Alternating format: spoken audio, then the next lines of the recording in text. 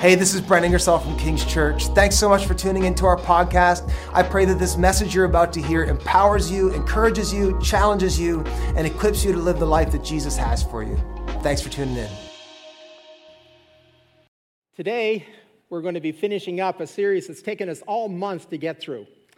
It's actually a series that's been taking us through the book of James in the New Testament. This is a short book, actually, located towards the end of the New Testament, just 5 chapters. And each week during this month, we've had somebody different, with me having the privilege of wrapping it up here today, but somebody different speak on a different chapter of the book.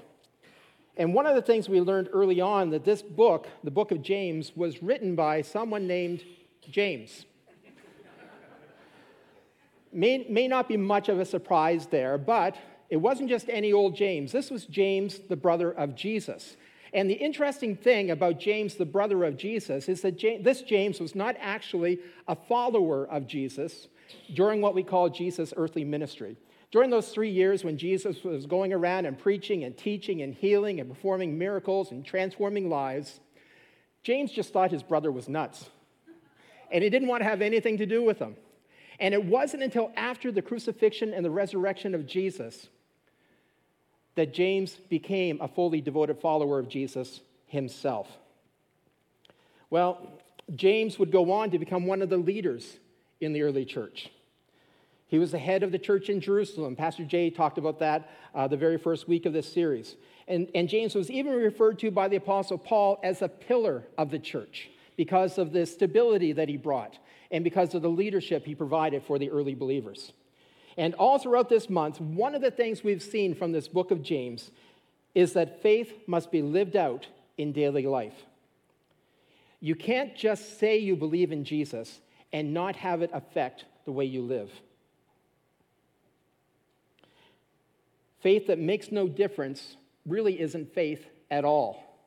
Your walk must match your talk. And so James wrote this short letter to the Jewish believers in the early church who had been dispersed or had been scattered throughout the region. And he was explaining to them what it means to live as a follower of Jesus. We've seen all along the way that James has been talking about a practical faith, one that should make a real difference in our lives and in our relationships and in our world. And chapter 5 is no different. James continues here to lay out some very basic, practical ways to live as a follower of Jesus. I'd encourage you to read through the entire chapter. We're not going to have time to go through it all here this morning, but what we're going to do is we're going to focus in toward the end of the chapter where James talks about prayer. Several years ago, I remember seeing on the news that archaeologists believed they had discovered the ossuary of James. Anybody remember that? It's about 20 years ago now. They thought they had discovered the ossuary of James, or the bone box of James. You see it up here on the screen. Let me explain what this is. Back in the 1st century, when someone died, one of the Jewish burial practices was for the body to be first placed in a tomb and left there to decompose for a period of 1 year. And once that year was done, they would take whatever remains remained, and they would put them inside this bone box or this ossuary. Now, this practice was only in vogue for about 90 years, from 20 BC to about 70 AD. So if you ever stumble upon an ossuary, a Jewish bone box, then you can narrow down the date pretty quickly. But this particular ossuary supposedly included an inscription on it. An inscription that was in Aramaic, and it identified the occupant as James, the son of Joseph, the brother of Jesus. 3 common names in the 1st century. But what if this really were the ossuary of James, the brother of Jesus, the writer of this New Testament book? Considering that as a possibility, this ossuary was considered to be quite the archaeological find. And the box was put on display at places all around the world, including here in Canada. It was put in the Royal Ontario Museum for a time in Toronto. Now, the inscription on the box has since been disputed. Whether it was original to the box or if it was added later, some people claimed it was a forgery. Some people defend it, say that it's real. Personally, I don't think it matters one way or the other. There's no matter of faith that's affected by it. But if it really were the bone box of James, if it really was his ossuary, and if it really did contain his remains, there is one thing I'd like to find out. I'd like to find out if there's anything that we could learn from his knees.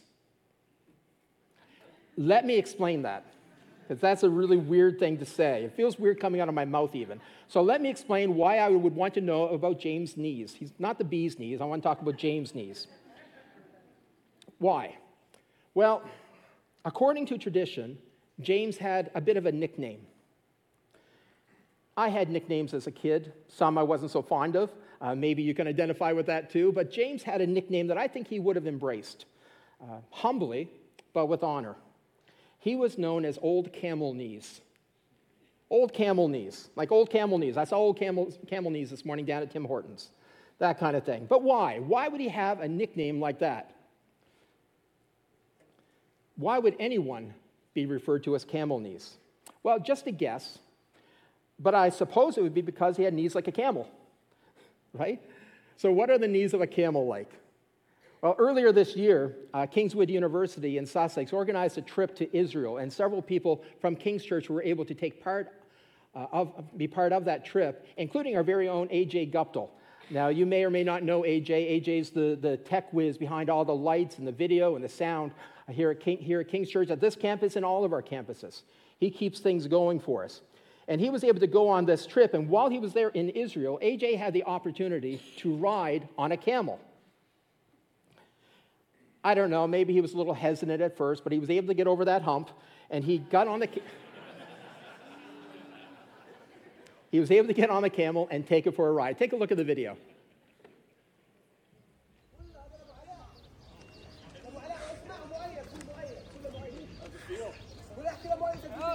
It's like riding a bike. It's like he's heavy.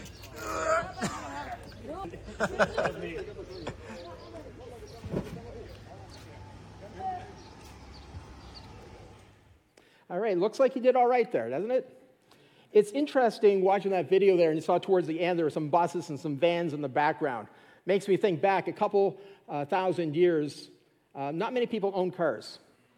Hopping on a bus, going from place to place, that wasn't really a viable option either. So how did people get around? Well, a couple of the prime options, a couple of the top options they had, they could walk, or they could ride on the back of an animal like a camel. Now, riding a camel is one thing. Getting on a camel is another. How do you get on the highest part of a camel? Well, the good news is that you don't have to climb up to the camel's level. As you saw in the video, the camel will come down to yours. You see, camels get down and they kneel as a way to allow passengers to get on and off. They also sleep on their knees. In fact, they spend a lot of time kneeling.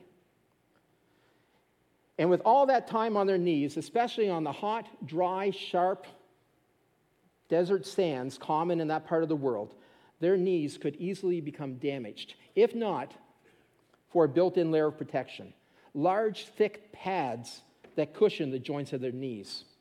So, back to James. Why is he called camel knees? It was because James could be found so much of the time down on his knees in prayer, to the point that his own knees had become calloused and hardened like those of a camel. In fact, the second century historian Hegesippus, I really don't know how to say his name, but you don't either. So we're going to go with Hegesippus.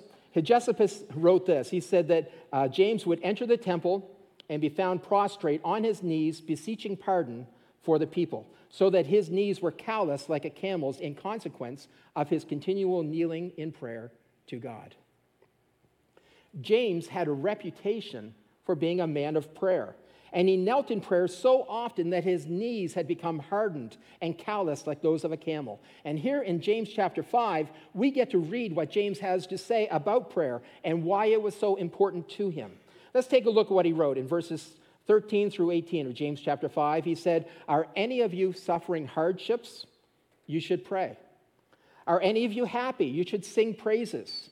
Are any of you sick? You should call for the elders of the church to come and pray over you, anointing you with oil in the name of the Lord. Such a prayer offered in faith will heal the sick, and the Lord will make you well. And if you have committed any sins, you will be forgiven. Confess your sins to each other and pray for each other so that you may be healed. The earnest prayer of a righteous person has great power and produces wonderful results. Elijah was as human as we are, and yet when he prayed earnestly that no rain would fall, none fell for 3.5 years. Then, when he prayed again, the sky sent down rain and the earth began to yield its crops. All right. James spent so much time in prayer because he knew that there is tremendous power in prayer. So for the rest of our time here this morning, we're going to talk about prayer. Let me give you 3 observations based out of this passage. 3 observations about prayer. The first one is this: prayer gives us access to God and in return invites him into our lives. Prayer gives us access to God and in return invites him into our lives. James recognized the privilege of prayer. He knew that in both good times and in bad times, whether we're facing times of anguish and hardship or if everything's going well for us, we can turn to God in prayer. Verse 13, he said, "Are any of you suffering hardships?" That word there is actually referring to mental anguish. But are any of you suffering hardships? You should pray. Are any of you happy? You should sing praises. There was a man a couple hundred years ago named Joseph Scriven. Joseph Scriven was a man who took the instructions of James here seriously. He was born in Ireland in 1820. He was educated at Trinity College, and as a young man, it looked like he had a bright and promising future ahead of him. In fact, he was engaged to be married to a lovely, beautiful Irish girl. His life seemed to be perfect. Everything was going his way. But suddenly, things took a turn for the worse. The day before he was to be married, on the eve of their wedding, his fiancée died tragically in a drowning accident. Joseph was 25 years old at the time, and his life was suddenly thrown into turmoil. And really, for the first time in his life, he had this weight of pain and anguish that he had to deal with. And so what he decided that he needed in his life was a fresh start. So he packed up and he moved. He left Ireland and he ended up settling right here in Canada. And when he got here, he decided that he'd keep himself busy by helping the poor and by helping the homeless. And so he started giving clothes to people who needed it. He started sharing food with those who had none of their own. He devoted himself to helping the underprivileged. In fact, other people started to notice what he was doing, and they thought it was strange that he was doing so much for people who could do nothing for him in return. Well, it was about that time when he received word that his mother had become seriously ill. By now, it had been about 10 years since he had lost his fiancée, and Joseph had been working through his pain over all this time. And now, as he looked back on what he had gone through, he decided he would write some words of encouragement for his mother. He wrote these words. He wrote, "What a friend we have in Jesus, all our sins and griefs to bear. What a privilege to carry everything to God in prayer. Oh, what peace we often forfeit. Oh, what needless pain we bear, all because we do not carry everything to God in prayer." Of course, those words were later set to music, became one of my favorite hymns, "What a Friend We Have in Jesus." When we're going through times of loneliness or distress or fatigue or loss or despair, when we're experiencing some kind of anguish or hardship, Jesus invites us to bring all of our pain to him in prayer. And he welcomes us with open arms and offers us his peace. The book of Hebrews explains this a little further. In Hebrews chapter 4, we read this. We read, "So then, since we have a great high priest who has entered heaven, Jesus, the Son of God, let us hold firmly to what we believe. This high priest of ours understands our weaknesses, for he faced all of the same testings we do. Yet he did not sin. So let us come boldly to the throne of our gracious God. There we will receive his mercy, and we will find grace to help us when we need it most." You know, sometimes when we pray about our problems, the problems change. Sometimes when we pray about our problems, our perspective changes. Sometimes when we pray about our problems, Jesus extends to us the grace and the mercy that we need to get through it. But in every case, every time when we pray, we are changed. You know, it's interesting to me. Have you ever noticed how the people who are closest to us really define the people that we become? And the closer we are, the greater the impact they have on our lives. You often see this within families. The values and the priorities, the likes and the dislikes of the parents often become the values and the priorities, the likes and the dislikes of the children. I've seen this in my own life. This past year, as many of you know, this past year has been a difficult time for my family, with both my mother and my father passing away just within 4 months of each other. And as I went through that time, and as I reflected on who they have been to me, it was clear to me that I am the person I am today in no small measure because of who they have been to me. There's no denying that I'm their son. They raised me, they taught me, they mentored me, they infused me with their values. Even some of my mannerisms I got from them, and they are reflected in me. Actually, this is true with my own sons now as well. My oldest son is spending Nate, he's spending a few weeks working on Caton's Island this summer, working in some of the kids' camps there. And this past Friday, when I went to pick him up after a week at camp, he told me how he had met the speaker at camp that week, and how the speaker looked at him and said, "You look like you must be Greg Hanson's son." Poor kid. But there is a family resemblance there. When we pray, an amazing thing happens. God begins to transform us. And the more we get to know him and the more we connect to him through prayer, the more we begin to look like him. That's when he shapes us into his image. That's when he forms the character of Christ within us. We start to take on a family resemblance with the Father. Richard Foster wrote a book years ago, I think it's about 50 years ago now, but it's a classic book. I'd encourage you to read it. It's called Celebration of Discipline. And it's a book about different disciplines or habits or practices that you can bring into your life to help you grow closer to God. Fantastic book. And in the section on prayer, he wrote this. He said, "To pray is to change. Prayer is the central avenue God uses to transform us. In prayer, real prayer, we begin to think God's thoughts after him, to desire the things he desires, to love the things he loves, to will the things he wills." He transforms us into his likeness. Or think of it like a magnet. I remember as a kid being fascinated by magnets, and I still am. There's just something that attracts me to them. I'm drawn to them. Must be this magnetic personality, I guess. But I remember as a kid standing in front of our Harvest Gold refrigerator in our kitchen, playing with the magnets on the fridge. I guess I had kind of a hang-up with them. And in particular, I loved seeing the effect that magnets had on other metals. Anybody else play with magnets as a kid? Yeah. I keep saying as a kid. Exactly, I still do. But I love playing with magnets. I have a couple quarters with me here this morning. Now these quarters, I can bring them together, nothing happens. They're not magnetic. I can put them together, you can hear them clicking, but they're not sticking. There's nothing magnetic about them, nothing that's bringing them together. I also have a magnet with me here today. There's something amazing that happens when you take a piece of metal as simple as a quarter or a nail, something like that, and you connect it to the magnet, you stick it to it. Suddenly, this quarter becomes magnetic itself. And it will hold the other quarter now. You see that up there? Now I know why people get manicures. But, sorry, a little aside there. Anyone have an emery board here? It's amazing what happens here, but what is happening here?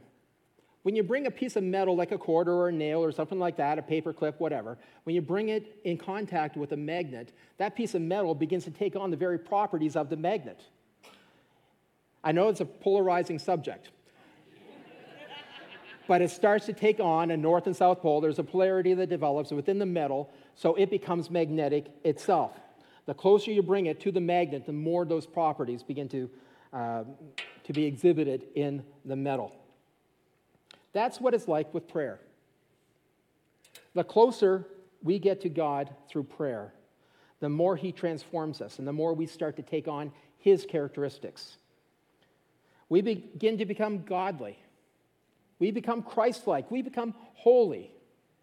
That's the power of prayer. Prayer invites God into our lives to move us and to transform us. The second observation I want to share with you this morning is that God uses our prayers to bless and minister to others. God uses our prayers to bless and minister to others. And this is incredible, really. This is incredible. Through prayer, God actually invites me and He invites you to join Him in what He's doing in someone else's life. James put it like this. He said in verse 14, "Are any of you sick? You should call for the elders of the church to come and pray over you, anointing you with oil in the name of the Lord." Now, here in this passage in James chapter 5, James uses the example of praying for someone's healing.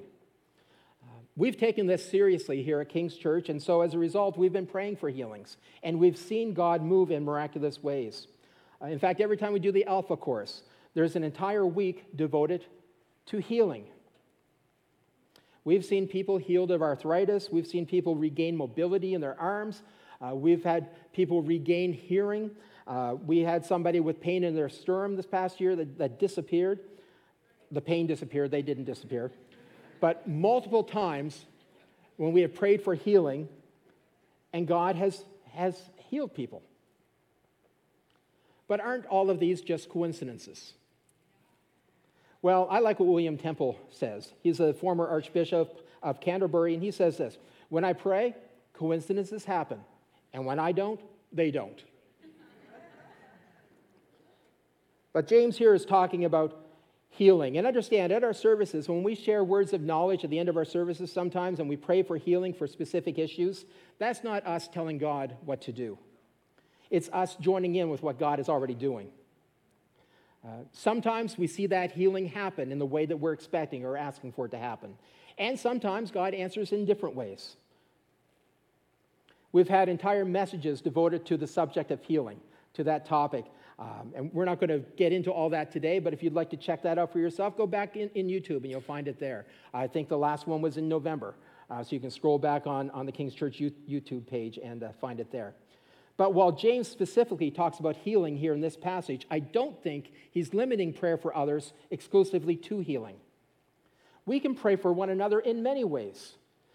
We see that in other passages, like in Ephesians chapter 6, where the Apostle Paul asked for prayer for himself. He started out saying in verse 18, "Pray in the Spirit at all times and on every occasion, but stay alert and be persistent in your prayers for all believers everywhere. And pray for me also." Pray for me too. "Ask God to give me the right words so I can boldly explain God's mysterious plan that the good news is for the Jews and the Gentiles alike. I am in chains now." He was in prison at this time. "I am in chains now, still preaching this message as God's ambassador. So pray that I will keep on speaking boldly for him as I should." So Paul here is asking the believers in the city of Ephesus to pray for him as he was preaching and teaching about Jesus, even while he was imprisoned at the time. Paul also talked about how he prayed for others. In Colossians chapter 1, verse 9, Paul said, "So I have not stopped praying for you since we first heard about you. We ask God to give you complete knowledge of his will and to give you spiritual wisdom and understanding."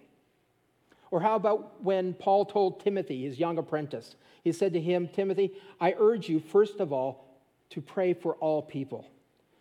Ask God to help them, intercede on their behalf, and give thanks for them." Do you see it? Do you see it woven throughout Scripture? We are urged to pray for others and to intercede on their behalf. Why? Because God chooses to use our prayers to bless and minister to them. Which makes me wonder, those times when I question how God could ever use someone like me, and when doubt sets in and I neglect to pray, I wonder what blessings people miss out on. I wonder about those times when God has invited me to be part of what he is doing, but I felt insecure or unworthy or fearful, and so I didn't pray. What miracles have we missed out on because of this? And can I be honest with you? This is something I've struggled with my entire life. I wholeheartedly believe that God can do incredibly more than we could ever ask or think or even imagine. But I struggle to believe that he'll do it through me. Even after I've seen him use me time and time again, even today, I struggle to believe it. And what I've learned and what I have to remind myself of is that it's not up to me. It's up to him. You know, there's a quote I heard years ago, and I'm not even sure where I first heard it anymore, and it's really kind of a cliche. So you've probably heard it before too. And if you have, and if it has grown stale, then hear it afresh here today. It simply says that God is more concerned with your availability than with your ability. He's more concerned with your availability than with your ability. You see, God's got quite a track record of taking plain old ordinary average people or even below average people and doing supernatural things through them just because they were available to him. Moses was just a stuttering, cowardly old man when God called him to lead the Israelites out of slavery in Egypt.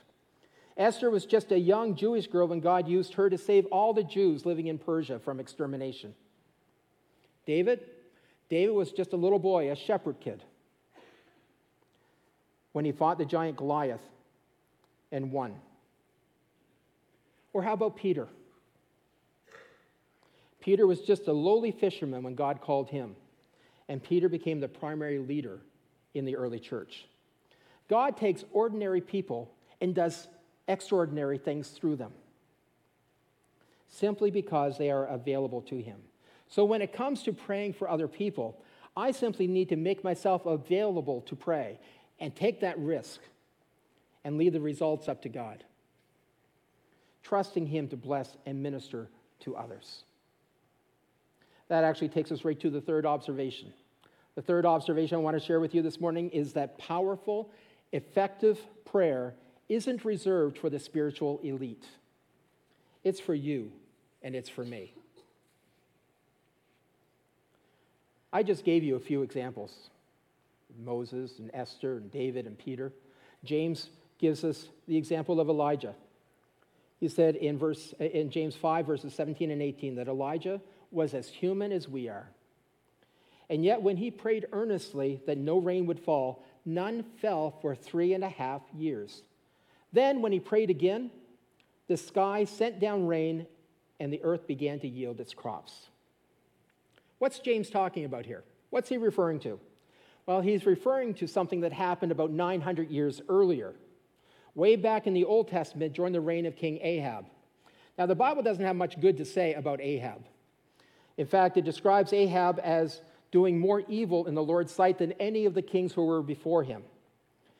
And at the top of that list, it tells us how Ahab had turned away from worshiping God and led all the Israelites as well away from worshiping God and had chosen instead to worship the Canaanite false god Baal and the goddess Asherah.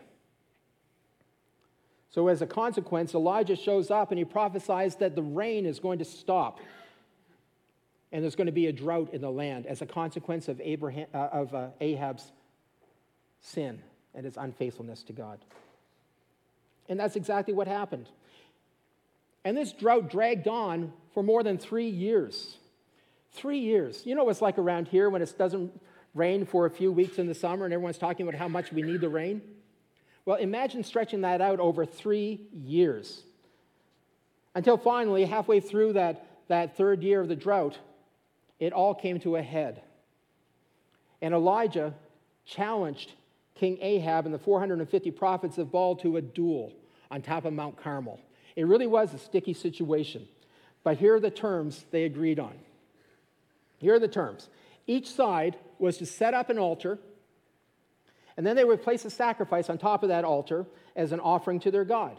And then each of them, each group, the prophets of Baal and then Elijah, they would pray to their respective God, asking their God to respond by sending down fire to consume the sacrifice. Simple, right? Well, the prophets of Baal went first.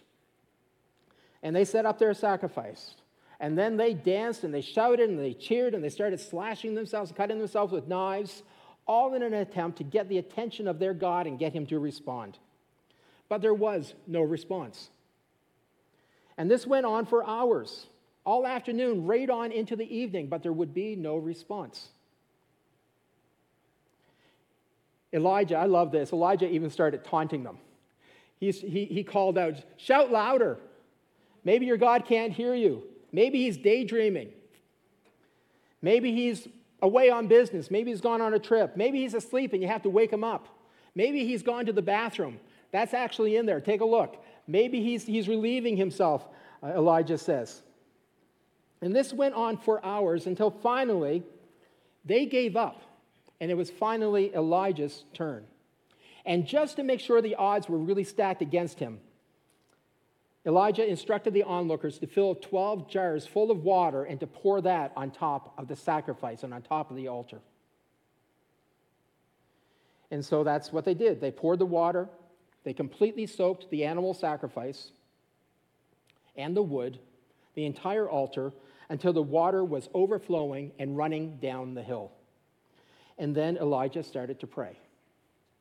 Let me read what happened next. It's 1 Kings chapter 18, verse 38. It says, "Immediately the fire of the Lord flashed down from heaven and burned up the young bull, the wood, the stones, and the dust. It even licked up all the water in the trench. And when all of the people saw it, they fell face down on the ground and cried out, 'The Lord, he is God. Yes, the Lord is God.'" After that, we're told that Elijah went up to the top. He went up to the top of the hill, and he started praying for rain. And before long, after this 3.5 years with no rain at all, there was a tremendous rainstorm, and the drought was over. Now, that was a pretty decisive victory for Elijah, don't you think? Wouldn't you think that he would have been thrilled with that? But do you know what happened next? Elijah was scared, and he ran for his life. Perhaps the greatest day of his life, the greatest victory of his life, yet he was afraid. He was depressed. He was exhausted, and he felt all alone. And this wasn't the only time that he felt like that. Read through his story and discover that there were other times when he felt all alone. There were times when he felt inadequate. There were times when he felt like God had abandoned him. There were times that he became depressed and just wanted to give up. We look at Elijah today as being a great hero of the faith. But as James reminds us, Elijah was as human as we are. Elijah was as human as we are. But wait, what about that other thing that James said? James also said in verse 16 that the prayer of a righteous person is powerful and effective. So doesn't that essentially mean you have to be a hero of the faith in order to pray effectively? Well, I think there's a danger of us looking at what James says here and reading that statement as if it disqualifies us for effective prayer. But James didn't mean it that way. James didn't mean for that to be disqualifying. He meant for it to be empowering. Because who is righteous? Who is he talking to? Who's he referring to? Anyone who has been made right with God through faith in Jesus. In Romans chapter 3, verse 22, we read these words, "We are made right with God, we are made righteous by placing our faith in Jesus Christ. And this is true for everyone who believes, no matter who we are." If you are a follower of Jesus, you have been made righteous. Not because of who you are, but because of who he is. This is so good. This is why I love the book of James so much. I love this statement that he makes that Elijah was as human as we are. Because there are times that I feel insecure. There are times that I feel out of place. There are times when I feel scared and inadequate.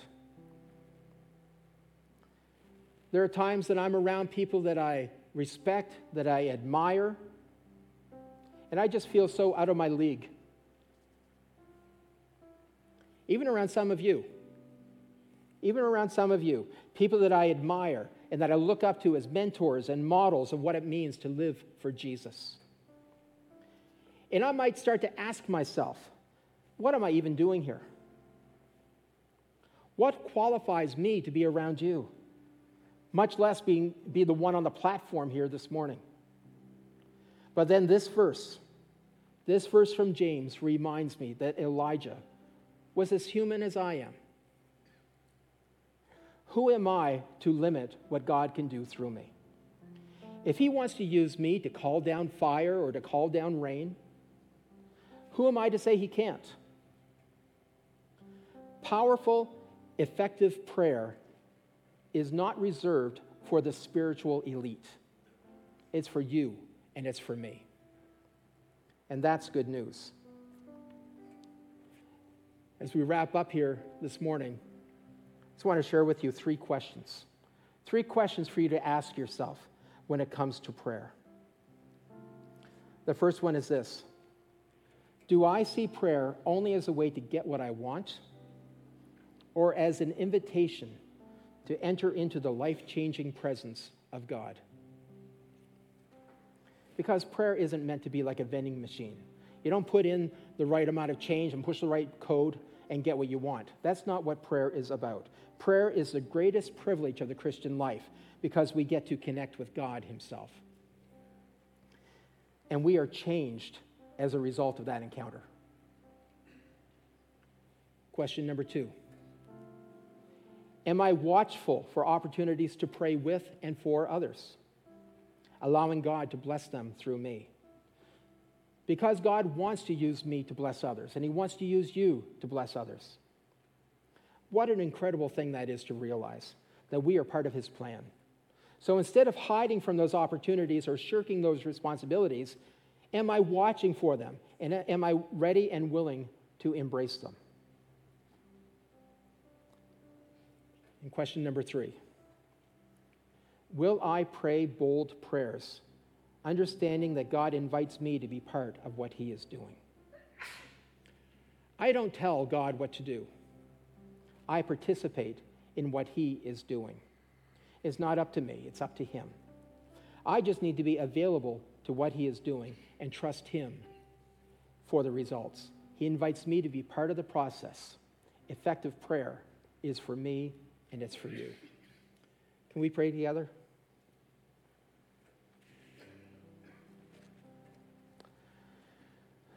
Lord, we want to just pause right now and thank you for your word. Thank you for the truth of your word. Thank you for the reality that prayer is for all of us. That we are all made righteous because of you, and because of that, you invite us into your very throne room. Lord, for those of us who may feel inadequate, who may feel insecure, who may feel like this is really for someone else, I pray, Lord, that you will remind us and instill within us deeply that this is for all of us. That you invite all your children to come before you, and you want to use each and every one of us powerfully. So help us to pray bold prayers for your will to be done in this world, prayers for other people, for healing, for miracles, for provision, for direction, whatever it is, Lord. May we pray bold prayers, trusting you for the results. And we give you thanks. In your name, amen.